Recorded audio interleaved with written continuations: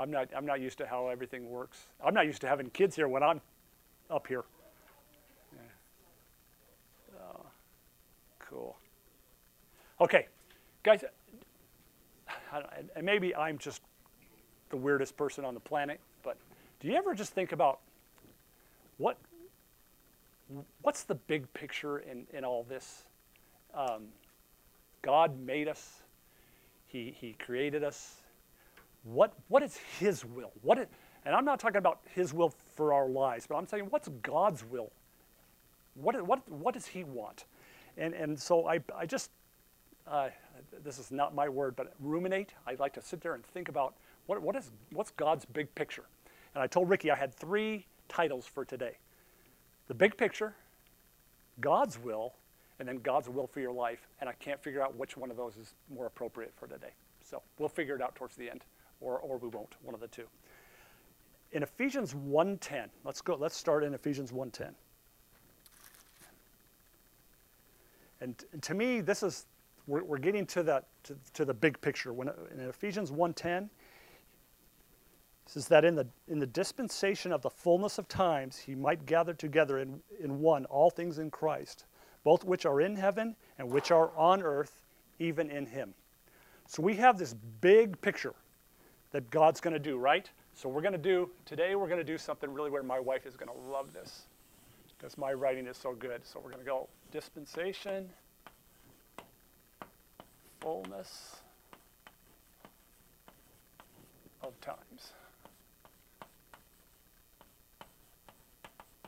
I don't write as well as Rick does, so you guys are just going to have to bear with me. You have the verse, right? So we have something that's not happening today, right? Because where are we? Today we're in the dispensation of the grace of God. This is what, as Keith was saying, was given to Paul as a master builder.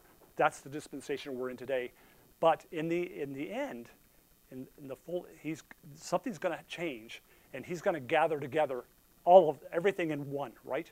He's going to gather those on earth, that are on earth, and those that are in heaven. So we know, what is that? That was 2 groups of people, right? Because we had Adam and Eve. They kind of started here, right? And then Eve. This is Nick's chart, not the chart everybody knows, right? Eve made a bad decision, and Adam made a worse one, right? So we kind of fell. It kicks them out of the garden, and we go. What happens in Genesis 12? So let's run over to, hopefully I've got Genesis. Where is my thing? Genesis 12. And I can't believe I don't actually have that written down. And hopefully I'm right and I can just remember it. In Genesis 12, what does He do? Genesis 12:1, He says, "Now the Lord said unto Adam, Get thee out of thy country and from thy kindred and from thy father's house unto a land that I will show thee, and I will make thee a great nation. I will bless thee, make thy name great, and I will bless them that curse thee, and curse them that curseth thee, and in thee all families of the earth shall be blessed." So what happens here? Abraham, right? He takes out of the earth's entire population, He takes one man and says, okay, we're going to start something different, okay? This happens to be those, remember we've got 2 things. We have, I'm going to make this a little different. On earth,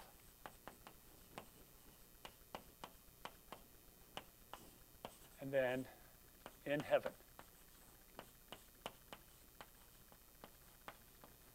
Okay, so on earth, we start Abraham.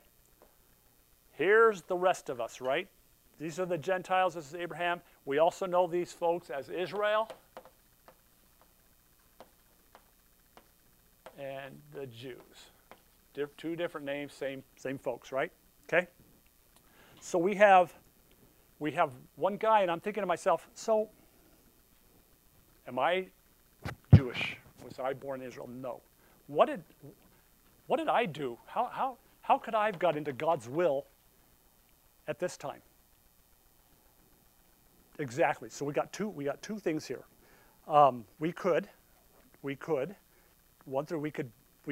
proselyte into Israel, right? We could also bless Israel, right? So we had. If you go to Luke, we all know that if you blessed them, you could get into their program, right? The also thing is, so if you'll run to Luke 7, Matthew, Mark, Luke 7, verses 1 through 9.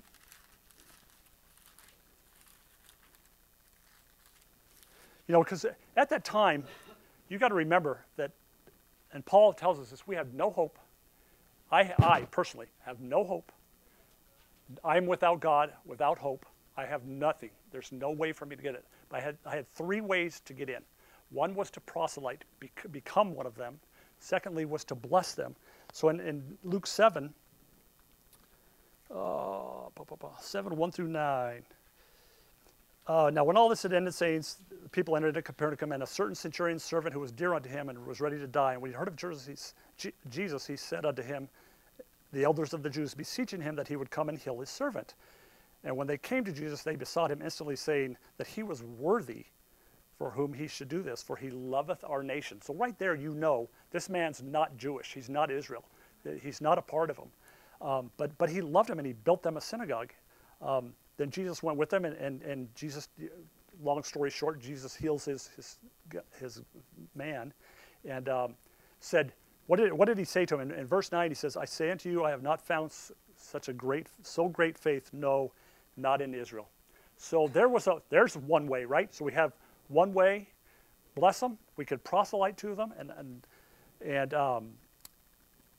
the other way was, if you go to Matthew 15:22, and kind of this is kind of the same thing, but this has always been something when I got into this message and learned how to rightly divide. This woman, Matthew 15, and I'm sure everybody here that has ever learned how to rightly divide the word has understood this. Matthew 15:22. I'll start in 22. And behold, a woman of Canaan came out of the same coast and cried unto him, saying, have mercy on me, O Lord, thou son of David. My daughter is grievously vexed with a devil. But he answered her not a word. And his disciples came and besought him, saying, send her away, for she crieth after us. But he answered and said, I am not sent unto the lost sheep of the house of Israel. And in your question, well, okay, so who am I? I'm not Israel. So just like this lady, here's where I am. These are the things I think about. So then she came and worshipped him and saying, Lord, help me. And he answered, it's not meet to take the children's bread and cast it to dogs. And meat, we can say today, it's not fit to take the children's bread and cast it to the dogs. Well, who's the dog? And she said, truth, Lord, yet the dogs eat of the crumbs which fall from their master's table. Then Jesus answered and said unto her, O woman, great is thy faith, be it unto thee even as thou wilt. And her daughter was made whole from that very hour. So why did he heal her? Why did he heal this lady's, what was her faith? That he could do it, but what else? Greg? She understood where she stood. Her position, right? So her position. So here we are, here's this lady, she can't just walk up here, you know, unless she proselyted and became Jewish, she didn't. But she knew her position as a Gentile, right? Gentile just means anybody other than Israel, right? We call it, for simple reasons, we call it nations, but it's really anybody who wasn't Israel. So she knew her position, and because she knew her position and took her position as this, I know I'm lower than you, Lord, but I believe you. You know, we had the woman who, in the wall, who, what was her name? Gosh, I can't think of her name. What was it? Rahab. Yeah, exactly, Rahab. She helps them because she knows who this man is. She knows he's God, but she didn't have the blood. So in time past, what can we do in times past? Because what did they call us? Israel called us. They called us the uncircumcision. Well, to proselyte, what did the males have to do? Right? They called us aliens. They called us strangers. Our position was no hope without God. So I'm unable to be saved. But in Exodus 12:48, run back there real quick with me. And I tell you guys, there's not going to be a whole lot of verses today. 12:48. So remember in Ephesians when we're called by the uncircumcision strangers? And in Exodus 12:48, and when a stranger shall sojourn with thee and will keep the Passover to the Lord, let all his males be circumcised. What were we called? Uncircumcision by the circumcision, right? So another way, proselyting, be circumcised and let them come near and keep it, and he shall be as one that is born in the land, for no uncircumcised person shall eat thereof. So you could proselyte one way. We could have been at this time. I'm taking us way back. Remember, I'm just thinking about how things might have been way back when for us. So we could proselyte. We could bless Israel like the centurion did for his servant, or we could understand also our position. So we did have, it wasn't like we were without hope as a group, but individually there was always hope. God has always made a way for us to have a way to him, okay?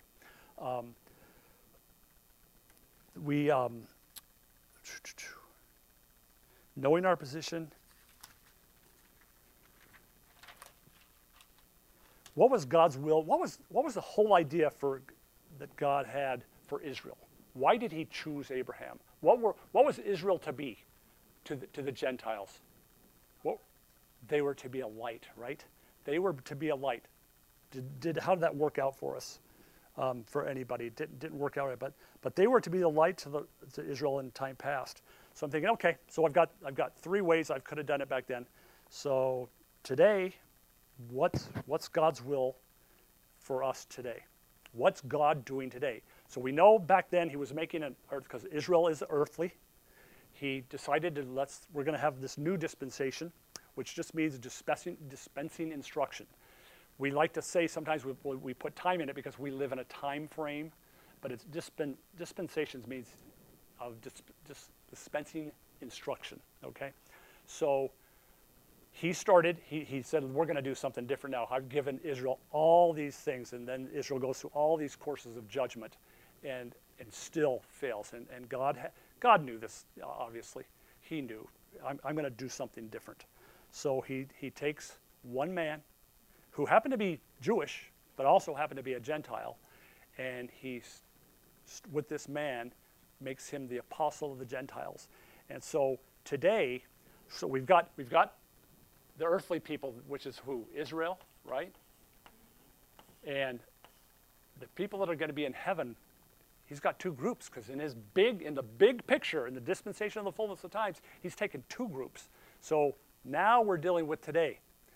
I know it's been a long, long time. You know, we're looking like 1960-ish years, somewhere in there. I don't know, Jesus was 33 when he was crucified, then Paul after that. So it's been a long time he's building this new in heaven. This would be who? That's today, right? This is all Gentile. There is no Gentile. Actually, there's no male, no circumcision. There's no Gentile. There's no Jew. This is everybody. But he's going to do the big picture in that time. He's going to put us all together, right? And it says, so I started thinking about, okay, I know what today is. Why is it we're so little? So I got on Google, and I got on DuckDuckGo, because I did it twice, and I wanted to see look up, if you've ever done it, look up God's will today. Look up God's will for your life, and you start to get, I got very quickly on the first page, I got 8 steps to knowing God's will. I got 7 tips to knowing God's will. I got so many pages of how to know God's will for your life.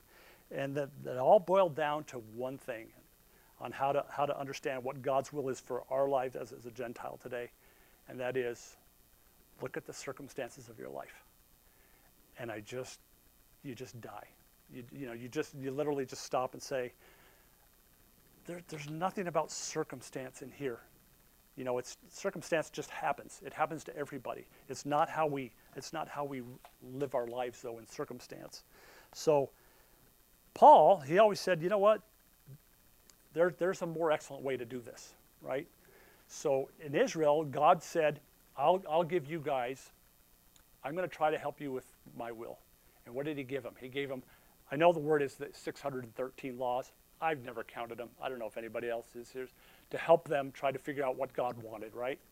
You fail, you do this. You're doing well, we'll do this. 613. If you start boiling it down to what we have, I started thinking it was just like 4 or 5, but there's a lot of things to be in God's will that we can do too. And that's just basically where I'm get to. So big picture for Gentiles today, if you go to 1 Timothy 2:4, is what? What's the big picture for what he's doing today? 1 Timothy 2:4 talks about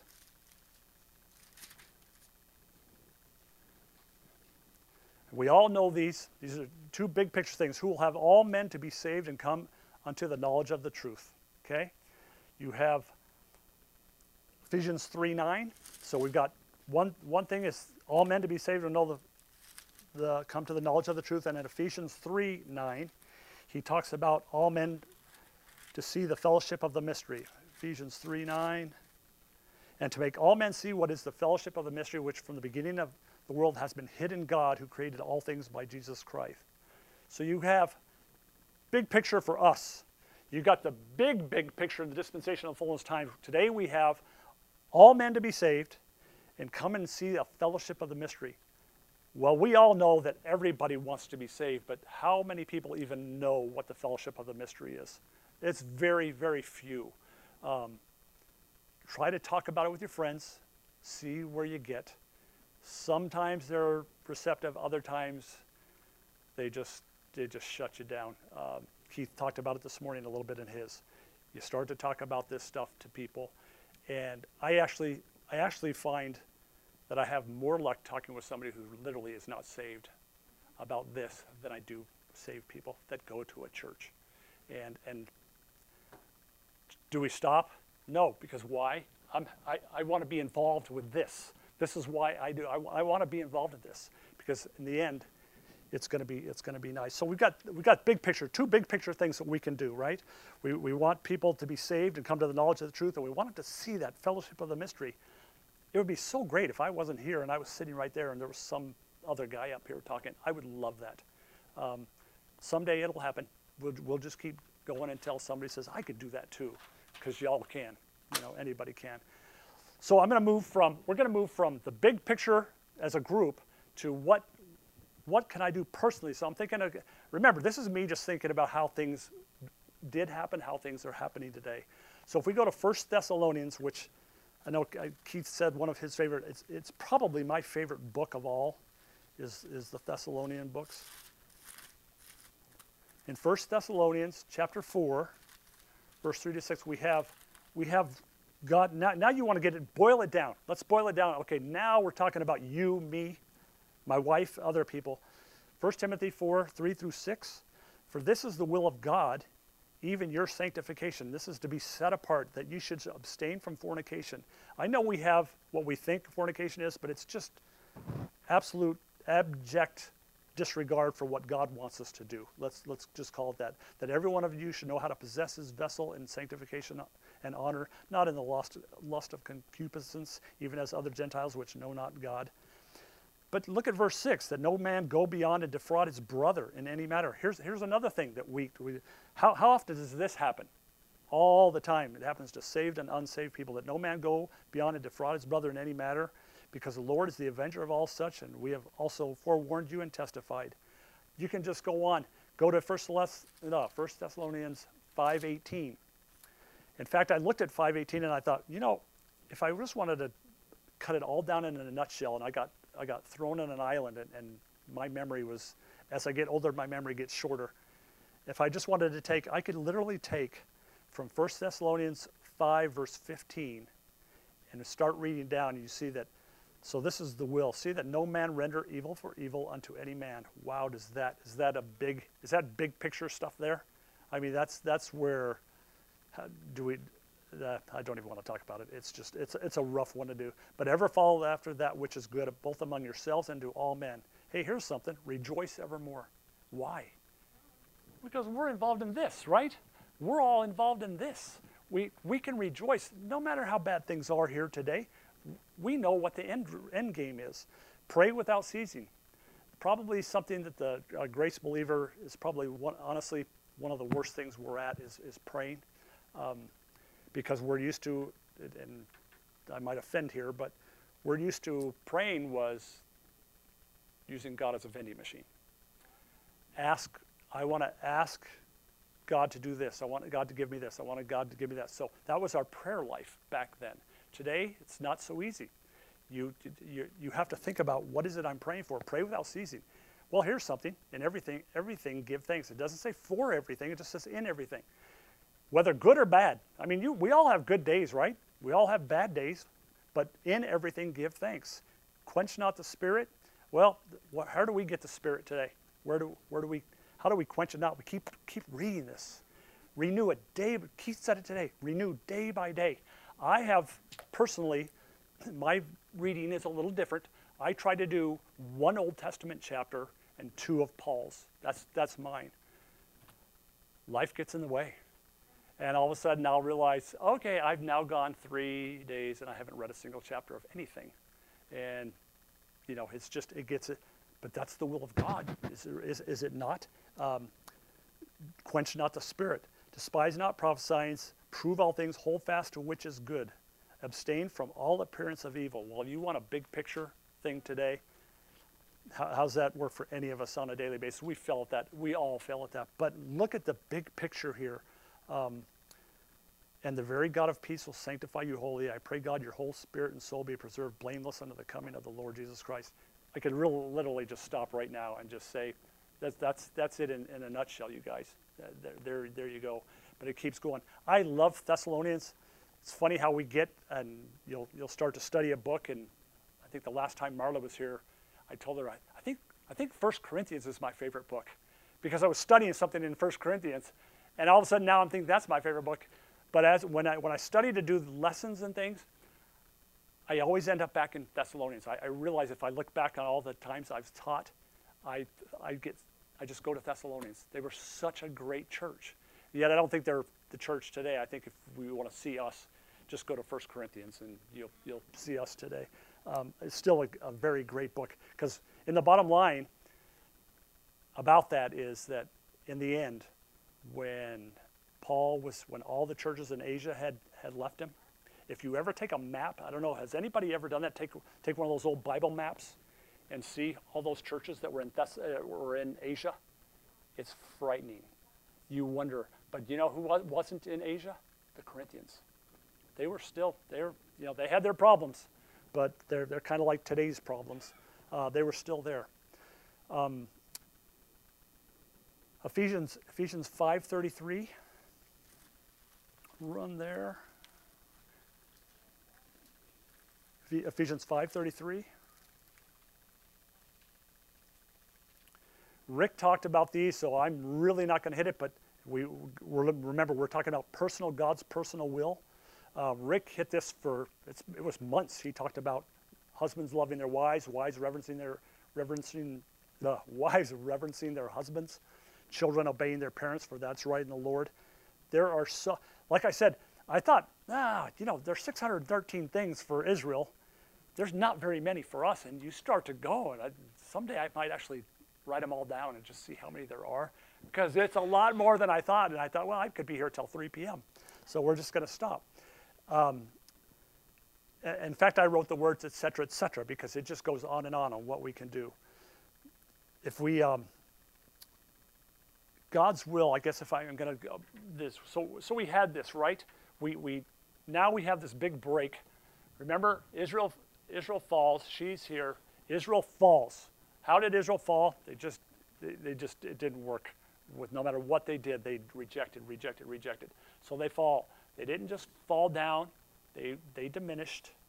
We had Paul get raised up. We're all on the same line now, right? But Paul's here. But we're in this thing, parenthesis, because we know that there's this 7-year thing called Daniel's 70th week that has to take place. But in the end, this is all going to be done. We're going to move. I don't know. Let me pick it up. We all know. I can draw it enough that in the end, we're going to have ages to come. Okay, this is going to be my shortest message I've ever had. Yeah, thank you, Greg. Because I know that I can go on and on. Back to Ephesians 1:10. I told Ricky today it'd be 30 to 40 minutes. Did we start early, Ricky? Okay. There you go. Ephesians 1:10, that in the dispensation of the fullness of times, he might gather together in one all things in Christ, both which are in heaven, which are on earth, even in him. So we know what happens when this dispensation ends. Where does every Jew, Gentile, anybody that believes in Christ today, when this dispensation ends, where are we going? To the heavenlies, right? We all know that. That's where we're going. So we're going to go to the heavenlies. Daniel's 70th week is going to take place, and thank God we're not going to be here because it's going to be the toughest time that this earth has ever seen. But in the end, Ephesians 2:17, and we're going to stop. Oh no, that's not the right. Oh, 2:7. Keith, I just got scared for 1 second. 2:7. Here's the big picture, because remember this is yet to come, right? This all has to take place. We're here, we go up, Daniel's 70th week happens, then we're going to get to this dispensation of the fullness of time, these ages to come, and Ephesians 2:7. Here's the end game for all of us, for us, that in the ages to come he might show the exceeding riches of his grace in his kindness toward us through Jesus Christ. I mean, okay, so we have bad days. We lose people we love. We get sick. We have to remember that in the end, we're going to have kindness shown through us through Jesus Christ for ages, for the ages. We don't know exactly everything that's going to happen, but we know that it'll never, we have no idea. Like Paul said, it was unlawful for him to talk about what we have waiting for us in the end is just pure. I don't know. Phil had told me about somebody saying that he was worried that when we go to heaven, we're going to have to clean up the mess that Satan's made in the heavenlies. And, you know, honestly, it's just wrong thinking. It's going to be joy like we've never been able to do. He'll show us riches. Does anybody have any questions or anything on that? The big God's will, how I look at it, this is my puny old man mind, is that he's building something here, because here he's going to take two things, put us all together. He's going to gather us all in one. We're all going to be in Christ. Israel will be here. They will be that light, right? That all the nations funnel to. Christ will be the head. We will be in the heavenlies. We all have taken all those spots. Yes, there's going to be authorities. There's going to be powers. But I know as a human being, our minds are not able to really grasp what it's going to be, because I started thinking about, I don't want to be in government. I don't want to be in government here. You know, it's like, oh my gosh. But there's not going to be sin. So it's, you know, it's not, you just can't fathom what it's going to be like. But we're part of that. And God's will is that we are part of that. And that gets me here every Sunday, because I get to see you guys, knowing that you guys feel the same way. We all get to be part of something. I go to work 5 days a week, and where I work, most people know that I'm in the medical profession, and I work at the prison.